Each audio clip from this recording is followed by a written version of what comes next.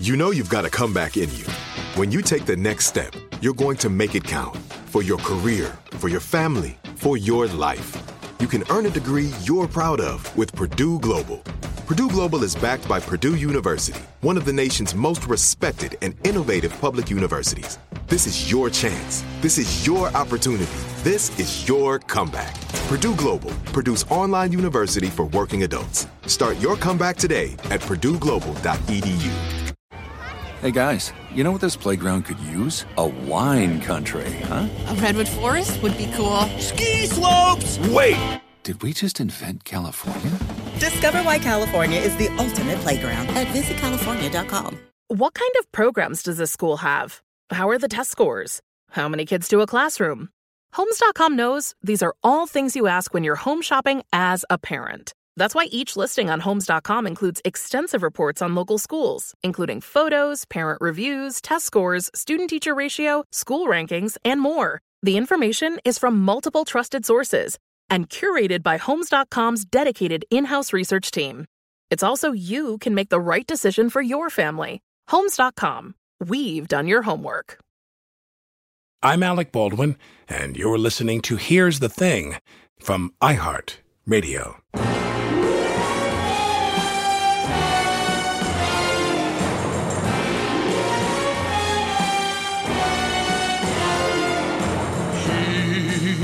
He always runs while others walk. He acts while other men just talk. He looks at this world and wants it all.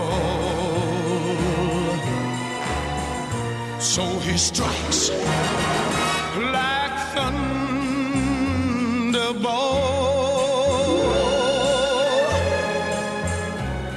He always runs while others walk. Yes. While others walk. This is such an anthem. This song is one of the most wonderful and preposterous anthems to masculinity and chauvinism I've ever heard in my life. My favorite is He Knows the Meaning of Success. Knows the meaning of success. His needs are more, so he gives less. He gives less. Exactly. Needs are more, so he gives less. Don Black wrote the lyrics. Oh my God. And he said, the song doesn't make any sense, but it rhymes. You know, he said. It's about a guy who's a big fan of himself. And they're going, all I know is we got to get a guy that can sing the shit out of this song and make everybody forget that it's not about anything. You know what I mean? Well, the thing was, in those days with the James Bond, all those songs were big songs. So they wanted a big singer that could sing, that had a big voice.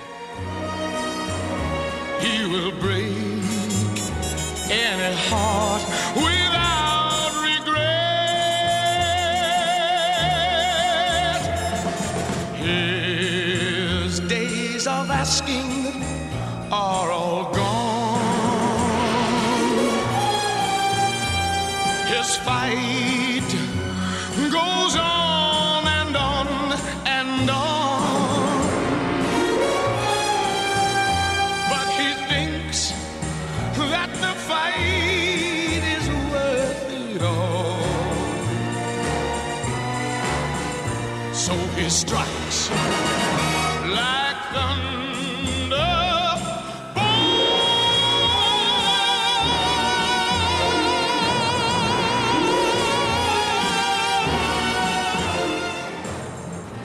My guest today is perhaps the only singer who could have made that song work, Tom Jones.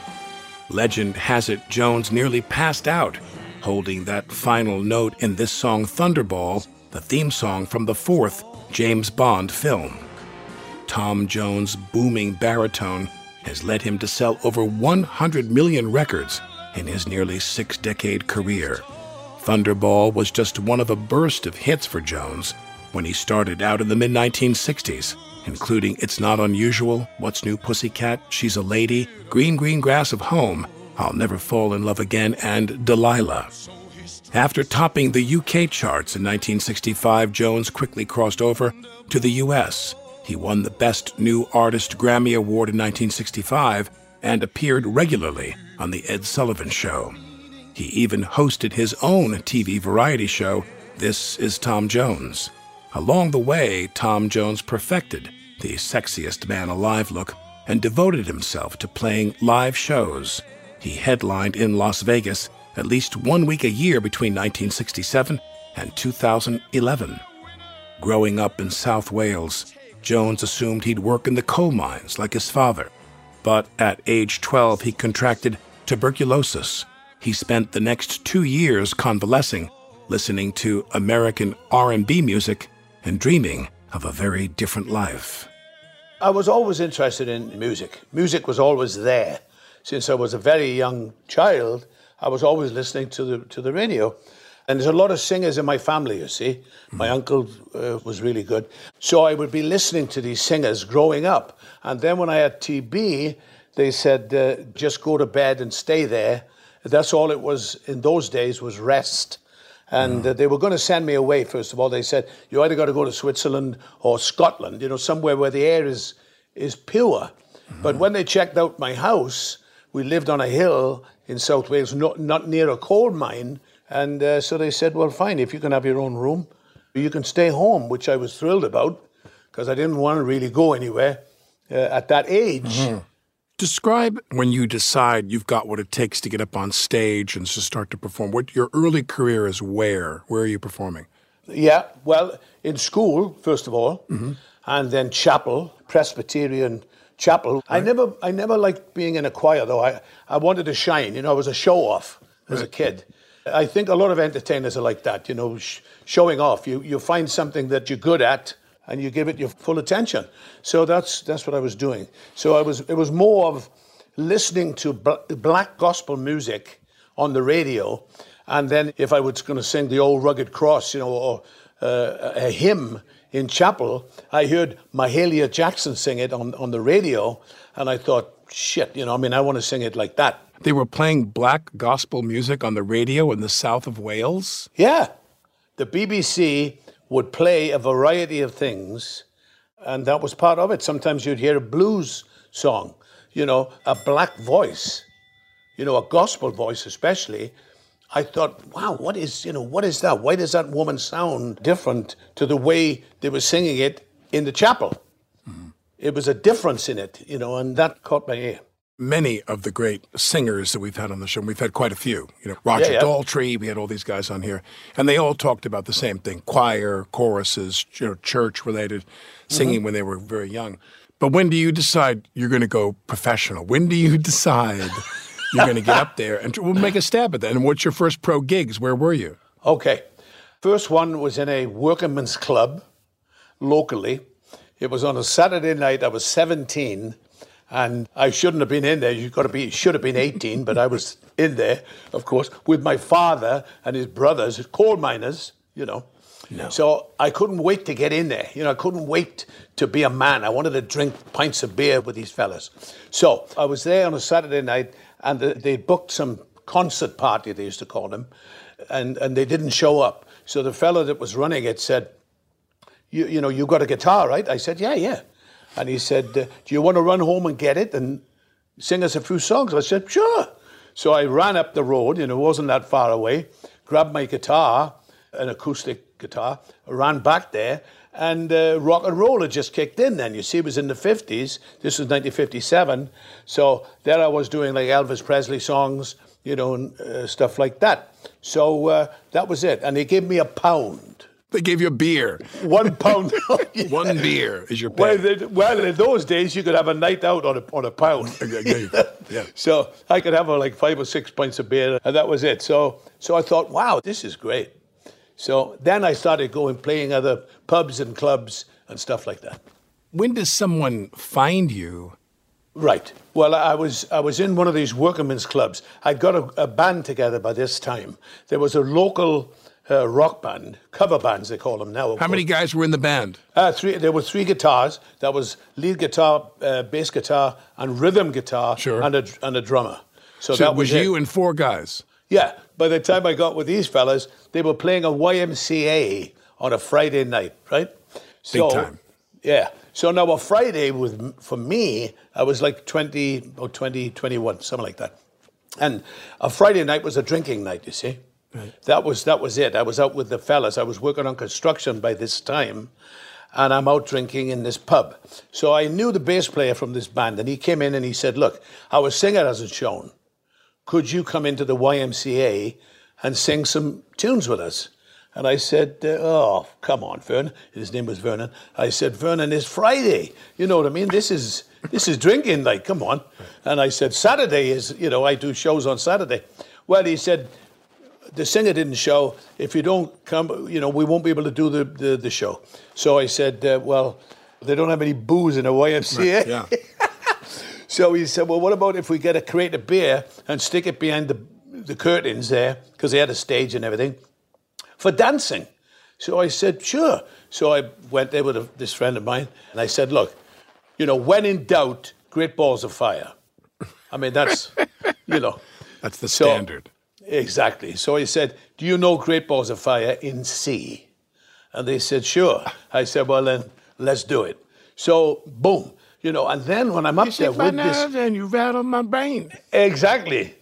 Too much love drives a man insane. Da-da-da-da. Yeah. You broke my will, but what a thrill. Oh, what a thrill. Goodness gracious, great balls. Exactly. So that was the standard. You needed to know that song. Yes, exactly. Right. So that was it. And then I took this band that were already playing these YMCAs, for kids. And I'd already gone into these workingmen's clubs to sing to coal miners. So I said, look, there's a whole world here in South Wales in these workingmen's clubs. They've never had rock and roll music in there before. So they said, well, we don't know about it. I said, I've got a gig right tomorrow night. I'll take you all in there. So we get into this club, and as soon as we walk in those days, electric guitars, and amplifiers and drums and all that shit, it was like, what the, is this? And I said, wait a minute, fellas, to the audience. And they said, oh, yes, we know you, Tommy, you were fine, but what about all these other bastards you got with you? I said, just give us these are coal miners and their girlfriends and that. So I said to the boys, I said, look, keep the sound down, right? We'll do My Mother's Eyes. We'll do I Believe. We'll do some ballads that they understand. And then, when they're not looking, Great Balls of Fire, right? Then we're going to clip them. Exactly. And that's exactly what we did. And by the end of the night, from Pay Them Off, which we got first of all, which means pay them not to play, right? That's what they were shouting, pay them off. I said, just a second, give us a chance. By the end of the night, the fellow that booked the show said, if I call the police station and get an extension, could you play until midnight? In one night. Now, so someone finds you at one of these places? Yes. A professional finds you in South Wales? Exactly. Who was that person? His name was Gordon Mills. And he was a songwriter, and he was also in a group then called the Viscounts, which were 3 fellas doing 3-part harmonies. They had some hit records themselves. They were covering American records. But I knew him. I'd seen him on TV. He had come to visit his mother in South Wales because he was Welsh as well. So he came to see me in this club. And he said, you should be in London. I said, I know that. I've been there. Were you gone there for what? I went to get a record deal. Right. Because they heard a tape that I did. And so I already had a record contract with Decca, but that was like 3 singles, 3 strikes and you're out. That's what I had. So then this Gordon Mills shows up and said, I can write songs. I write songs. And he had written some hit songs for other people. So I knew that he knew what he was talking about. And what did he write for you? Then he wrote It's Not Unusual. He wrote It's Not Unusual. He wrote it. Oh, my God. He had written it for a girl called Sandy Shaw, who had some hit records. She'd had number ones, like 2 or 3 number ones. And he said, could you do the demo? So I said, sure. So we go into Regent Sound in Denmark Street. Oh, my God. And I did this demo, right? A demonstration record for Sandy Shaw. So I said, you know, Gordon, this is the fucking song that we've been looking for. And he said, no. He said, you don't want that song? I said, yes, I do. You know, this is a hit song. Yeah. And he said, yeah, for Sandy Shore. I said, no. I said, look, if I don't get this song, I'm going back to Wales. I said, fuck this. You know what I mean? You knew. I knew. As soon as I heard it, I thought, this is a hit song. So then we went and recorded it properly, you know, with the brass, you know, like that. And then there we are. We're off and running. So that was at the end of 1964. Did you run into Sandy Shore years later and she was drunk at a club and said, you bastard? What happened to Sandy Shore? No, she said, I met her and she did my TV show later on, right? I had a TV show. So she came on there and she said... The least you could do. And she said, when I heard you singing it, I said, whoever's singing this song, that's his song. I wouldn't be able to sing that like that. Now, so that song comes out and things change, I assume? Oh, overnight. Overnight. It's unbelievable. So much so, it went so fast up the charts, right? I'm in a pub. I'm doing a tour now with my band from Wales. Cilla Black, who was a singer then, she's passed on since. She had a tour, and I was on there. I took the place of a man called P.J. Proby. He was busting his pants all the time, and they said, you keep doing that, and you're out the fucking door. So he busted his pants once too often. And you kept sending a piece of cheesecake over to his table. Have the cheesecake. It's really good. Have it. Try this. Exactly. So I was doing all that. So there I am on this tour, and it's not unusual. It starts going up the chart. And I didn't know. I didn't know it was moving that fast. So I'm in a pub in between shows with rock bands a lot of them were from Liverpool at the time because the Beatles, you know, like that. Right. So I'm in this pub, and all these kids are screaming outside. And me, like a schmuck, I walk straight out into the crowd, thinking that they were there for somebody else, not knowing that it's not unusual it had gone up the chart so fast. And I walk straight into this thing. Well, they ripped the shit out of my... I had one raincoat to my name, and the thing went flying all over the place. So I thought, well, this is it. You know, I'm in it now. Tearing you limb from limb. Exactly. Overnight. You know, like a week before, you couldn't get a price of a drink, you know. Superstar crooner Tom Jones, another staggeringly accomplished artist who rose to fame in the 60s, was Herb Alpert. In addition to his virtuosic trumpet playing, he was also the A in A&M Records, the world's largest independent record label. In our conversation, Alpert talked about passing on a song that became a hit for the Carpenters. As I'm walking out of Hal's door, I said, Hal, is there a song that you think I might be able to handle, or a song that you have tucked away in the drawer, the same yarn I gave Bert? 2 days later, he sent me Close to You, which was going to be the follow-up to This Guy's in Love with You. I recorded it in the studio. I'm listening to the playback, and my engineer friend, Larry Levine, rest his soul, looked at me and says, man, you sound terrible singing this song. Forget it. I lost my confidence. I put that thing in the drawer when I signed the Carpenters in 1970. So a year later, I gave him Close to You. Hear the rest of my conversation with Herb Alpert at here'sthething.org. After the break, Tom Jones talks about how he developed his onstage sex appeal.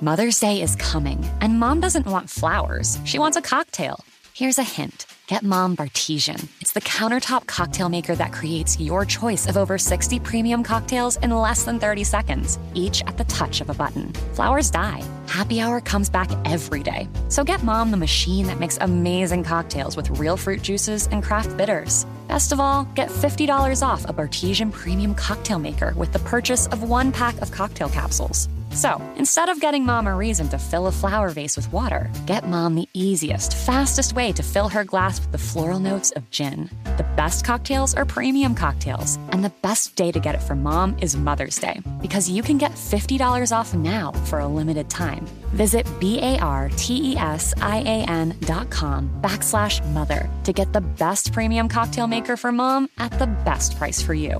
Bartesian, premium cocktails on demand. This is it. Your moment. This is your time to make your comeback with Purdue Global. When you come back with a Purdue Global degree, you create opportunity for yourself, your family, and your future. It's a degree you can be proud of, a degree that employers will trust and respect. Purdue Global offers working adults like you over 175 flexible degree programs to meet your specific career goals. These include associate, bachelor's, master's, and doctoral degrees and certificates. Purdue Global degree programs range from nursing to business to communication and more.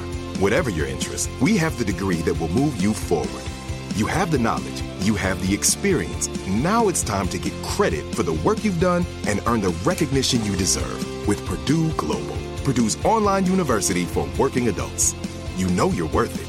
We do too. So don't wait another second to get the degree that will take your career to the next level. Start your comeback today at purdueglobal.edu. Hey guys, you know what this playground could use? A wine country, huh? A redwood forest would be cool. Ski slopes! Wait! Did we just invent California? Discover why California is the ultimate playground at visitcalifornia.com. I'm Alec Baldwin, and this is Here's the Thing. Tom Jones had a breakout hit with It's Not Unusual in 1965, and he was eager to get to the top of the charts again. But he couldn't have been more surprised by the song that took him there. And all of a sudden, my manager says, look, you know who Burt Bacharach is? I said, of course I do. You know, and Hal David was the lyricist. Yeah. Exactly. So they have written a song for a Woody Allen film, right? Okay. And they want you to do the title song. And it's called What's New Pussycat?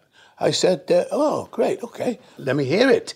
So we go to this flat in London. Burt Bacharach, I say, and he was with Angie Dickinson then, who I was in love with. And I'm just a, 24-year-old fella. And I'm sitting there. I said, okay, can I hear the song? And he said, sure. So now Burt Bacharach can't sing. He admits to it himself. He can't. He's a great songwriter, but he's not a singer. So he's at the piano, and he starts. Now, I've been listening to rhythm blues records like that, rock and roll, 50s rock and roll. Yeah. All of a sudden, Burt Bacharach's on this piano going, dan dan dan dan dan dan dan dan dan dan.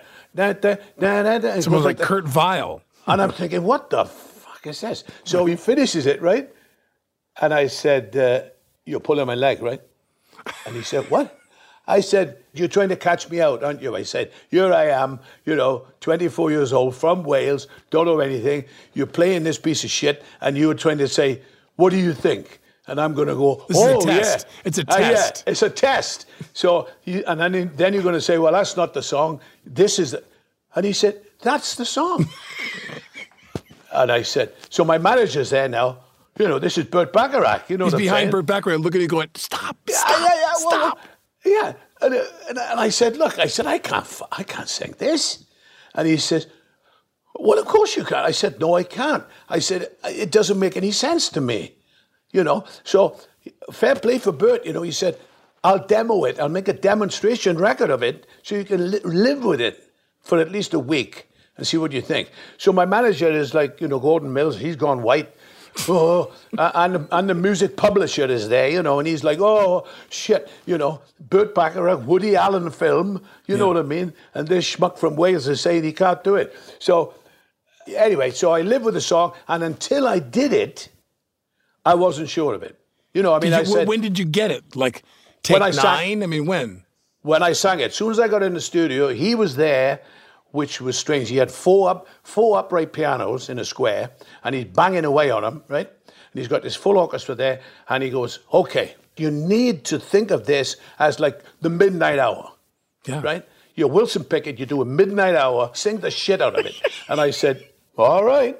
So what you hear is Pussycat, pussycat, you're delicious. Yeah. And if my wishes can all come true, yeah, I'll soon be kissing your sweet little pussycat lips. Yes. You act inside the song. There's a performance inside the song.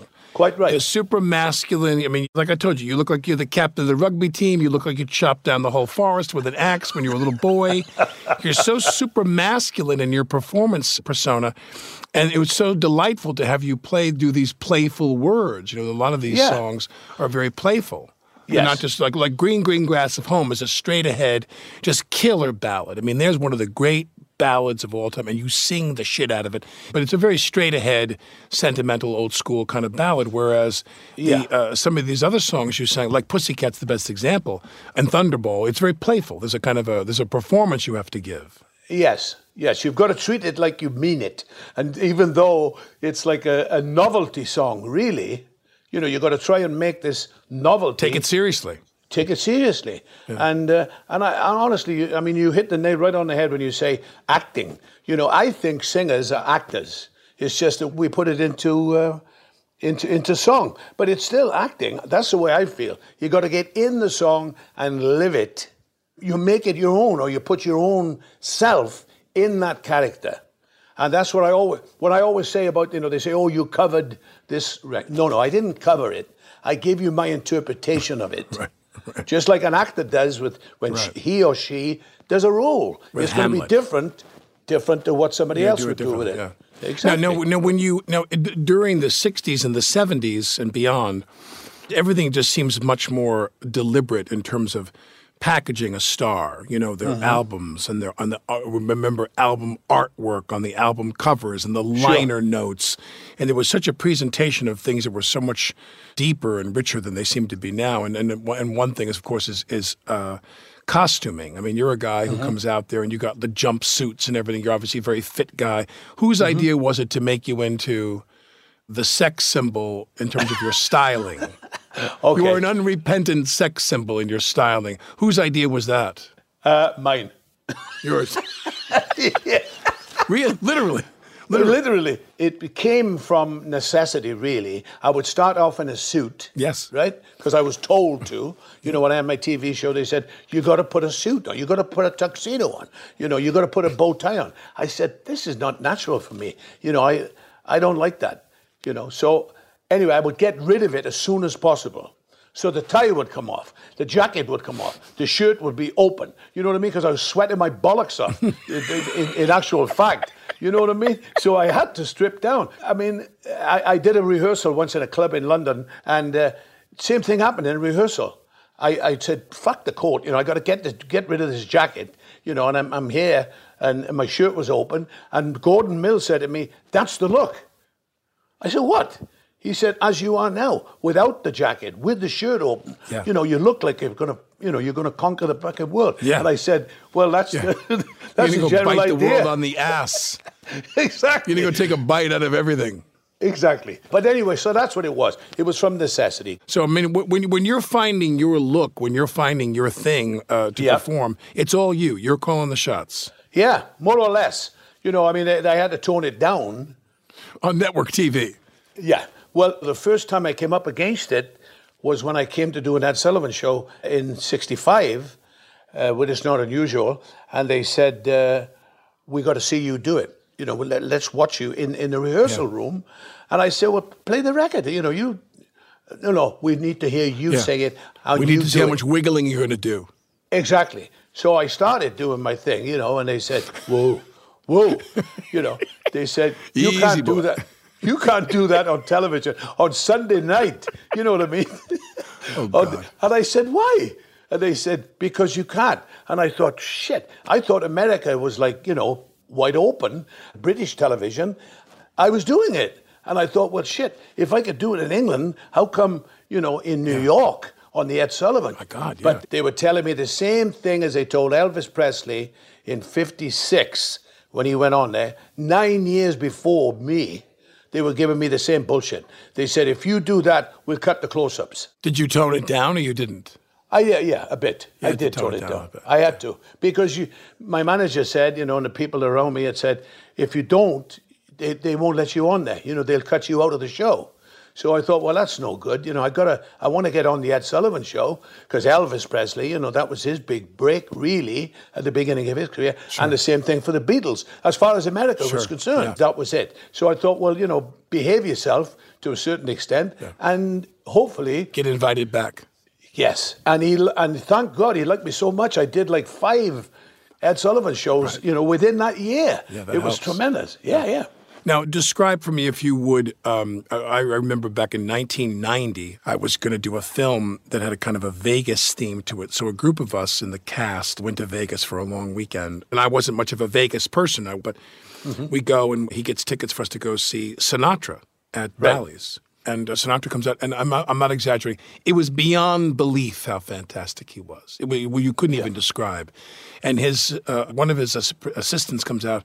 We looked at her. We said, "Oh my God, it's just we can't believe." She said, "Yeah, he laid off the booze. He laid off the cigarettes. He ate really well. He really trained and got himself ready to come back. He really wanted to pamper his voice and come and really do this. And he sounded like." It was 1955. He sounded so magical. What's that like for you? Have you had to, because you had polyps, correct? Yeah. I had polyps because I was doing 2 shows a night in Las Vegas for a month straight. No you strained your nights. Voice. Yeah. So I was over singing. And Frank Sinatra, God bless him, said to me, "You're giving too much. You don't have to hit everything as hard as you are." He said, "You've got to be able to lighten shade. You won't last. If you do this twice a night, you're going to be in trouble." And me, macho fucker, from Wales, I could do this, you know what I mean? But he was right. After a while, it took its toll. Right. And then I had to see a man in L.A., and he said, "You've got these nodules on your vocal cords because you're overdoing it. You've got to learn to pull back, doing 2 shows a night Take your in foot Las off Vegas." The gas, yeah. Exactly. So I had to learn that. That's one thing I had to learn, light and shade, not to hammer, all the time. Yeah. And then the when you would record, when you went into the recording studio, was that something you loved? Because many artists I talk to, they say that's their favorite thing, is to get in there and to lay it down exactly the way they wanted, to make it perfect. Did you love recording? Yeah. It's, to be honest with you, all roads lead to the stage. That's what I feel. Everything I do it all leads to live performances. You're never happier than when you're up there. Exactly. That's when I breathe.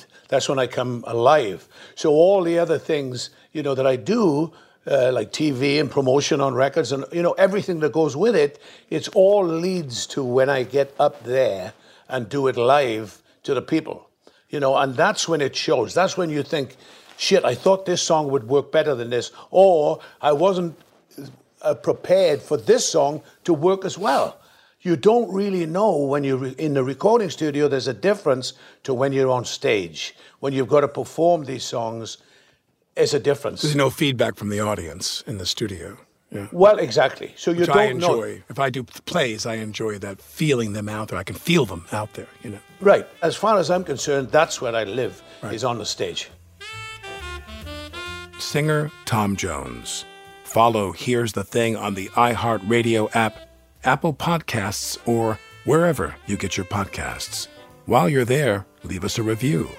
When we return, Tom Jones talks about meeting Elvis Presley and playing with Jerry Lee Lewis.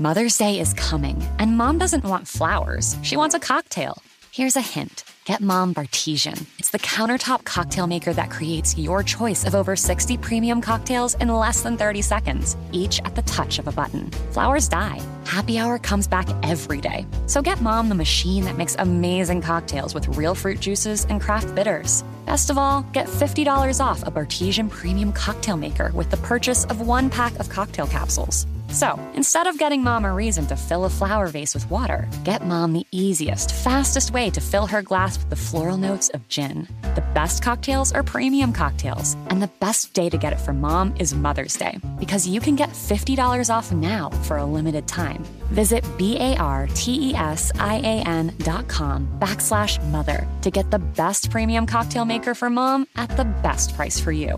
Bartesian, premium cocktails on demand. This is it. Your moment. This is your time to make your comeback with Purdue Global. When you come back with a Purdue Global degree, you create opportunity for yourself, your family, and your future. It's a degree you can be proud of, a degree that employers will trust and respect.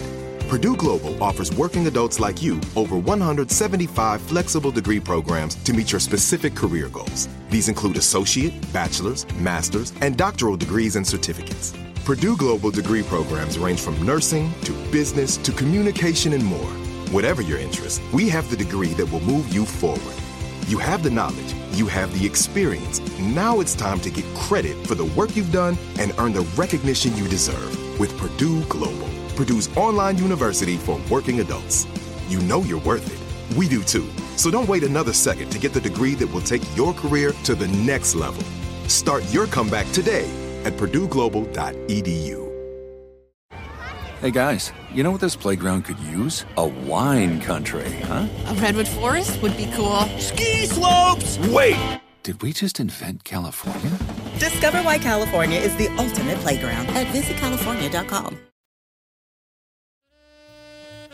I'm Alec Baldwin, and this is Here's the Thing. Tom Jones was married to his wife Linda for nearly 60 years until her death in 2016. They fell in love at age 12 and had their son Mark when Linda was just 16 and Tom was 17. Even from those early days singing in the local pubs, Tom Jones had a family to support. You know, some people say, well, did it get in the way? No, it gave me more determination. When I was a kid, I wanted to be a man, desperately. You know, I saw my cousins going to the pubs with my father and his brothers. You know, I desperately wanted to get in that world. You know, so getting married was one of those things. It was another like rite of passage. Exactly. Look at this. I can do this. You know, I can provide for my wife and son. And then my wife was always a fan of mine. You know, when we were in school, she loved the way I sang, and she knew what I wanted to do. Now, whether I'd succeed or not, it was anybody's guess. But when Gordon Mills came to see us, you know, see me in this club, she knew, she'd seen him on television, and she said, wow, you know, that'd be great if Gordon Mills, if you could do that, that would be wonderful, wouldn't it? I said, yeah. So it was always like a family affair. You know, I had the people in Wales all loved the way I sang. All my family, you know, was like, yes, Tommy, you know, Tommy can do it. Go on, Tom. You know, it was all that. And my wife was the same way, you see. So she gave me strength. You know, she reassured me that I could do it. So you were together. You were married for how long? 59 years. 59 years. Yes, we were married for 59 years. We were together before that. But that TB thing got in the way. I used to look at her from the window of my room. You know, she was becoming a woman, and I wasn't out there. Yeah. You're like, hey, hang on a minute. Let me just get rid of this TB thing, and I'll be right over. Exactly. But let me ask you this, which is, you're married for 59 years, but according to other things I've read about you, that didn't prevent you from becoming, shall we say, a goodwill ambassador around the world, if you will. Quite right. To your fans. Right. You had many fans. You had many female fans, and you felt the need to let the relationship with you go to another level, let them into your life a little bit. Is that correct? Yes. Well, I tell you, my wife, you know, I made a statement once which she didn't particularly like. I said, my wife keeps me single. She prevents me from doing something stupid, right. You know, like marrying some young girl, you know, and then putting her in for a new model, you know, as time goes on, as a lot of people do. You know what I mean? But my wife, you see, I always had this wonderful excuse, always up front saying, look, excuse me, whatever we do is going to be fun and games. My wife is number one. Right. She is there in this house. You know, as long as she don't find out, You know, she didn't give me the rite of passage. She didn't say, "Oh, I'm gonna, put the blinders on." Oh no, she said, "Just don't you dare embarrass me." And I said, "I will not ever. I won't do that." You know, and I was true to my word. I never did. She was always number one in my life, and she gave me strength. It wasn't until she passed away, to be honest with you, that I realized I'm on my own now. I know. I always remember that wonderful quote that I'm told was from Sophia Loren. And they asked her, what would you think if you found out your husband was with another woman? And she said, if my husband slept with 1,000 women, that would hurt me. She goes, but if my husband slept with the same woman 1,000 times, then I'd really be concerned, she said. Yeah. You know, well, that if he was in love, if everything else was just sport, if you will. You know. Exactly. That's you've hit the nail right on the head. You know, my wife, God bless her, she would get out of joint if I had seen somebody, and she knew that there was more to it than if it mattered. Fun and games. Now, you see, for all of us when we're young, especially if we come from a background, and my dad was a public school teacher, he had no money, he had 6 kids. I remember when I was leaving home, the mantra was, I got to make money. Everything was a problem about money, and all the friction in my household between my parents was about the lack of money. But at the same time, you're out there and you're not even conscious. I mean, you just work. You're like an animal, performing and performing and performing. And then you don't realize, I mean, for me, it was probably my early 30s and the mid-30s. I realized how lonely I was. I was lonely. Mm-hmm. And I was wondering if that was a part of it for you as well, which is you're on the road. I mean, I'm sure it's about your libido on one level, but on the other level, was it about being lonely because you were traveling?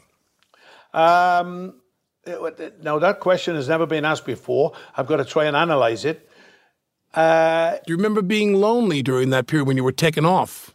No. To be honest with you, I never was. So I can't, That doesn't apply. Okay. No. I was like a kid in a candy shop. I was just going to say you were the proverbial kid in a candy store. And I never got rid of that feeling. Are you saying you still are? I still I'm just an 80-year-old version of what I was before. But, it's a strange thing with time. When time goes on, things happen to you, and you think, I wonder what I'm going to be like if I get to be old. What will I be like? And nature has a way of making you accept certain things, with your life. You can't be what you were. You can't. If you think you can, you're a fool. To yourself. You've got to be what you are. And I've always tried to be as honest as possible, and that's a fact on my life. And I still feel the same way now. I'm an 80-year-old man now. My wife has passed away 5 years ago. I took a hell of a time to get over that because I realized I was on my own, which I had never thought of before. And then when that's taken away from you, you think, Jesus Christ, I've never experienced this before in my life. And so that took an adjustment. But my wife, God bless her, she said, look, go back to London, go back to Britain. Is that what you wanted? Was that the dream for you? Oh, yeah. You missed home?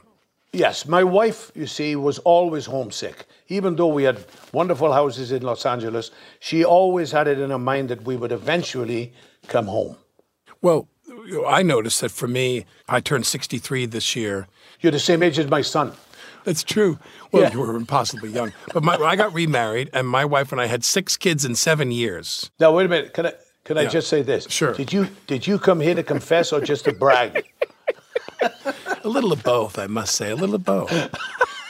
But one thing I realize is as I'm getting older is that I used to be very political. And the older I get, the less so I am. Because I'm like, there's a time when you're younger when you want to go out in all affairs, your career, your advocacy, whatever causes you want to support, and you go out there and you bite it as hard as you can, and you get in there and fight, and you're in the scrum there with people. And then as I turned 60 and had these kids, I thought, I think I'm done with that for the time being. I only have the energy to raise my family and go to work. Yeah. And all these ancillary things. Well, that's it. I mean, at the end of the day, that's, as you said, to begin with, when you come from a working class background or a middle class background, you want to go out and make money. You want to get out and provide for your family if you can. That's your first thing. And look, now that you're as old as you are and you've got a family, you're basically doing the same thing, right? As my friend said when I turned 60, we still have plenty of time, but none to waste. And I love that phrase. You know, when you're young, you think you got all the time in the world. Exactly. And you're going to do a lot, and you're going to do this and do that. You know, I was going to make movies. I was going to, you know, I had all these great ideas about what I was going to do. And then before you know where you are, time is sort of gone. So you got to, you know, you come to realize, well, now my grandkids, you know, my grandchildren are here, my son, my daughter-in-law, my grandkids. That's where I am now. What would you say, especially since you turned 50, 55, 60, 65, as you were getting older, what's been your health regimen? Because you sound like you're 40 years old. You're so energetic, you're so alert, you're so healthy. Is it nutrition? Is it exercise? What's your thing? Yeah, exercise. I used to run a lot, you know. Then I got a bit of trouble with my knee, so I don't. But I got on a cross trainer. Right. You know, I'm on a bike. I do to get the heart rate up. Yeah. You've got to. You've got to face. Yeah, you've got to do cardio. You've got to, and of course, you've got to be careful with the demon drink. You know, I mean, I used to love to, you know, have a few years ago. I know if I want to keep living, I've got to listen to what the doctors say. Yeah. You know, and be careful. And if you do that, as long as you've got good health, which I've been lucky enough to have, you know, there's never everything really wrong with me, is that you've got to make the most of it. And as you say yourself, time is getting, you know, more valuable, I feel. Now, when you were doing the TV show, I would imagine you did 5 seasons of that show, correct? Yeah. And when you did that, where did you shoot that, L.A.? We did most of it in London, just outside, north of London, and then some of it from Los Angeles as well. Now, when you would do that show or any performances you've done, who are people that for you that when you were up there on stage with them, you really just thought, this is great? Somebody you loved performing with? Well, first of all, the one that jumps to mind is Jerry Lee Lewis. Okay. Because I bought a whole lot of shaking going on when I was 17, you know, and I heard this record and I thought, fuck me, who is that? You know, because Elvis, you know, everybody said, Elvis is a freak. And I said, it can't be one. There can't just be one guy, you know, some white guy that's been listening to black singers in the South. And, oh, yes, it is. He's a freak. And then I hear a whole lot of shaking, Jerry Lee Lewis. And I said, Jesus Christ, you know, this is the same thing, but he's playing piano. Right. You know, he's not standing up there with a guitar. He's actually pounding the shit out of this piano with another flavor. So when I got Jerry Lee on my show and I'm looking across the piano at him, doing the songs with him, you know, like I went back to when I was 17, you know, when I first heard a whole lot of shaking. And here I am. Same thing with Little Richard. You know, same thing. I was a big Little Richard fan. I had all his records. And there he is. And I'm doing Good Golly Miss Molly with him, you know, and Send Me Some Lovin'. So that was my dream. I was living my dream, you know, like that. And the same when I met Elvis Presley. I used to sing with him in his suite in Las Vegas, but Parker wouldn't let him record with anybody, so we never got to record together. But I did sing with him. And I thought, this is fantastic. And then Sinatra, I never got to sing with him, but I knew him. I met him. That would have been great. You know, drank awesome with him. Oh, now, you were very close to, was it Mary Wilson? Yeah, Mary Wilson of the Supremes. Right. Yes. And did you record with her? No. I almost signed with Motown. They wanted me to sign. I would have been the only white artist on the label at that time. Right. But it didn't work out. But we got close. But she met my wife afterwards. You know, everything was cool. Yeah. She was a good person, and she's passed away since. But she was really, really lovely girl. Nick Tosches wrote this very famous biography of Dean Martin. And there's a moment in the book when Elvis is surging, and Martin plays Elvis' song. Then he takes it off the turntable, puts on a record of his and plays a song. Then he takes that off the turntable and he puts on Bing Crosby and plays a song. And he says, what's the difference? Bing to me, to Elvis, to that one. He said, crooning is crooning. Singing is singing. Do you feel that way? Do you feel that you're part of a line of great male vocalists? Yes.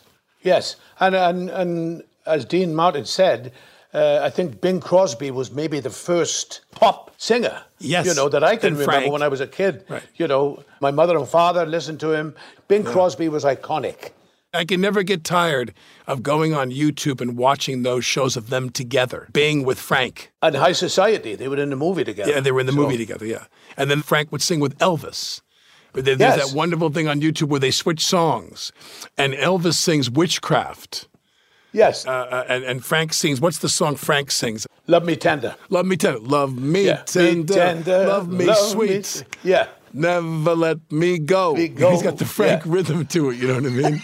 I know. It's so funny. That video is so funny. Let me ask you this, which is that you've sang some very colorful songs and very kind of kitschy songs like Pussycat and so forth.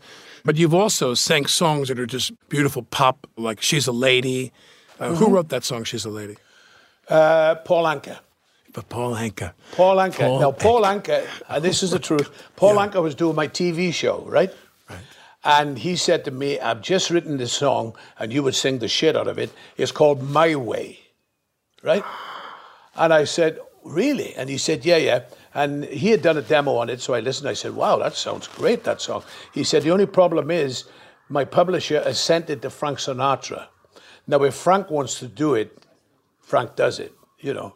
But with Frank Sinatra, once he told me, because when I listened to the song, I thought, have I lived long enough yet? You know, because I was 30 years old at the time. You needed to have a few more rings on the tree there to sing that song. Now I could do it. Yeah, you could. Let's hear it. But I want to ask you this. This makes me a little emotional because there's the Tom Jones we know. Handsome as the day is long, powerful. But there's a boy in a house in the south of Wales, and he wants to be a coal miner. He wants to be a man. He's got tuberculosis. He's going to go on to become one of the most popular and the most famous male vocalists in history. But what's the song that Tom Jones sings that's the song for that boy? Is there a song that really touches you? What's the ballad you sang where sometimes you almost thought you might crack? It's so about you.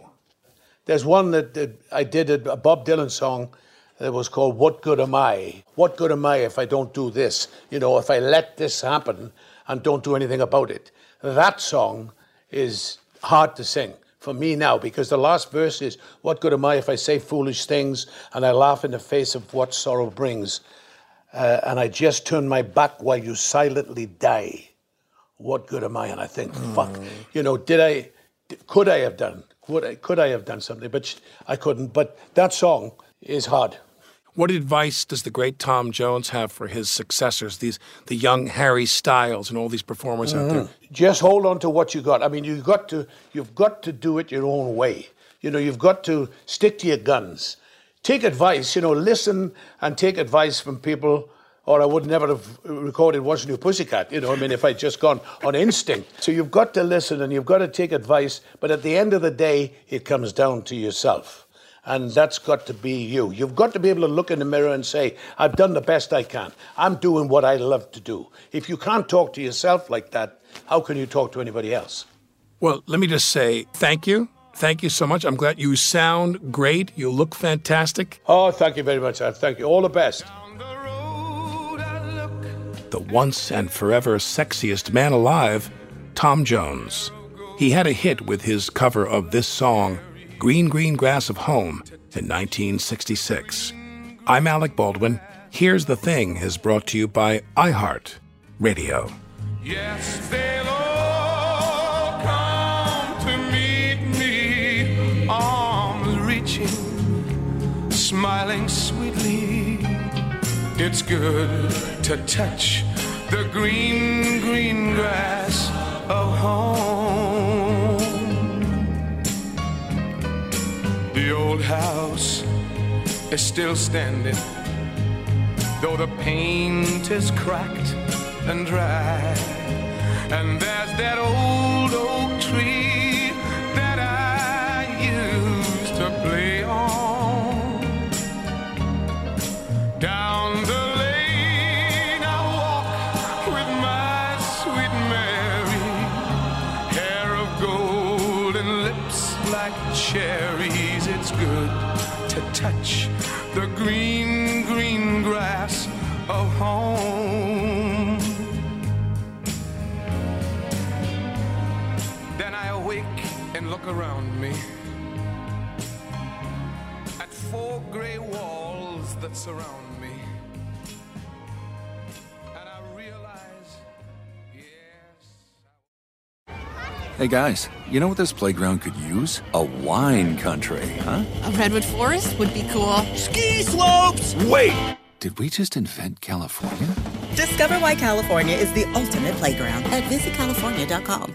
Are you looking for the perfect move-in ready home this spring season? Now's the time to buy at Fisher Homes. For a limited time only, enjoy below-market interest rates starting at 5.375% APR, 6.139% APR. With these exclusive lower rates, you can save hundreds on a move-in ready home and start enjoying the benefits of homeownership even faster. Schedule your personal tour with one of our new home specialists at FisherHomes.com and make this spring the season you find your perfect home sweet home. Financing provided by Victory Mortgage, LLC, NMLS 461249, Equal Housing Lender. With every CBD product claiming to do something different, it's nearly impossible to decide what's best for you. Lazarus Naturals pioneered the farm-to-front-door model of transparency, where they handle each step of the production process to ensure quality, potency, and consistency. Scannable labels allow you to see the test results of your hemp batch, so you can be confident in the safety and quality. Visit LazarusNaturals.com today. Lazarus Naturals, committed to improving your life as well as the world around you. Not available in Idaho, Iowa, or South Dakota.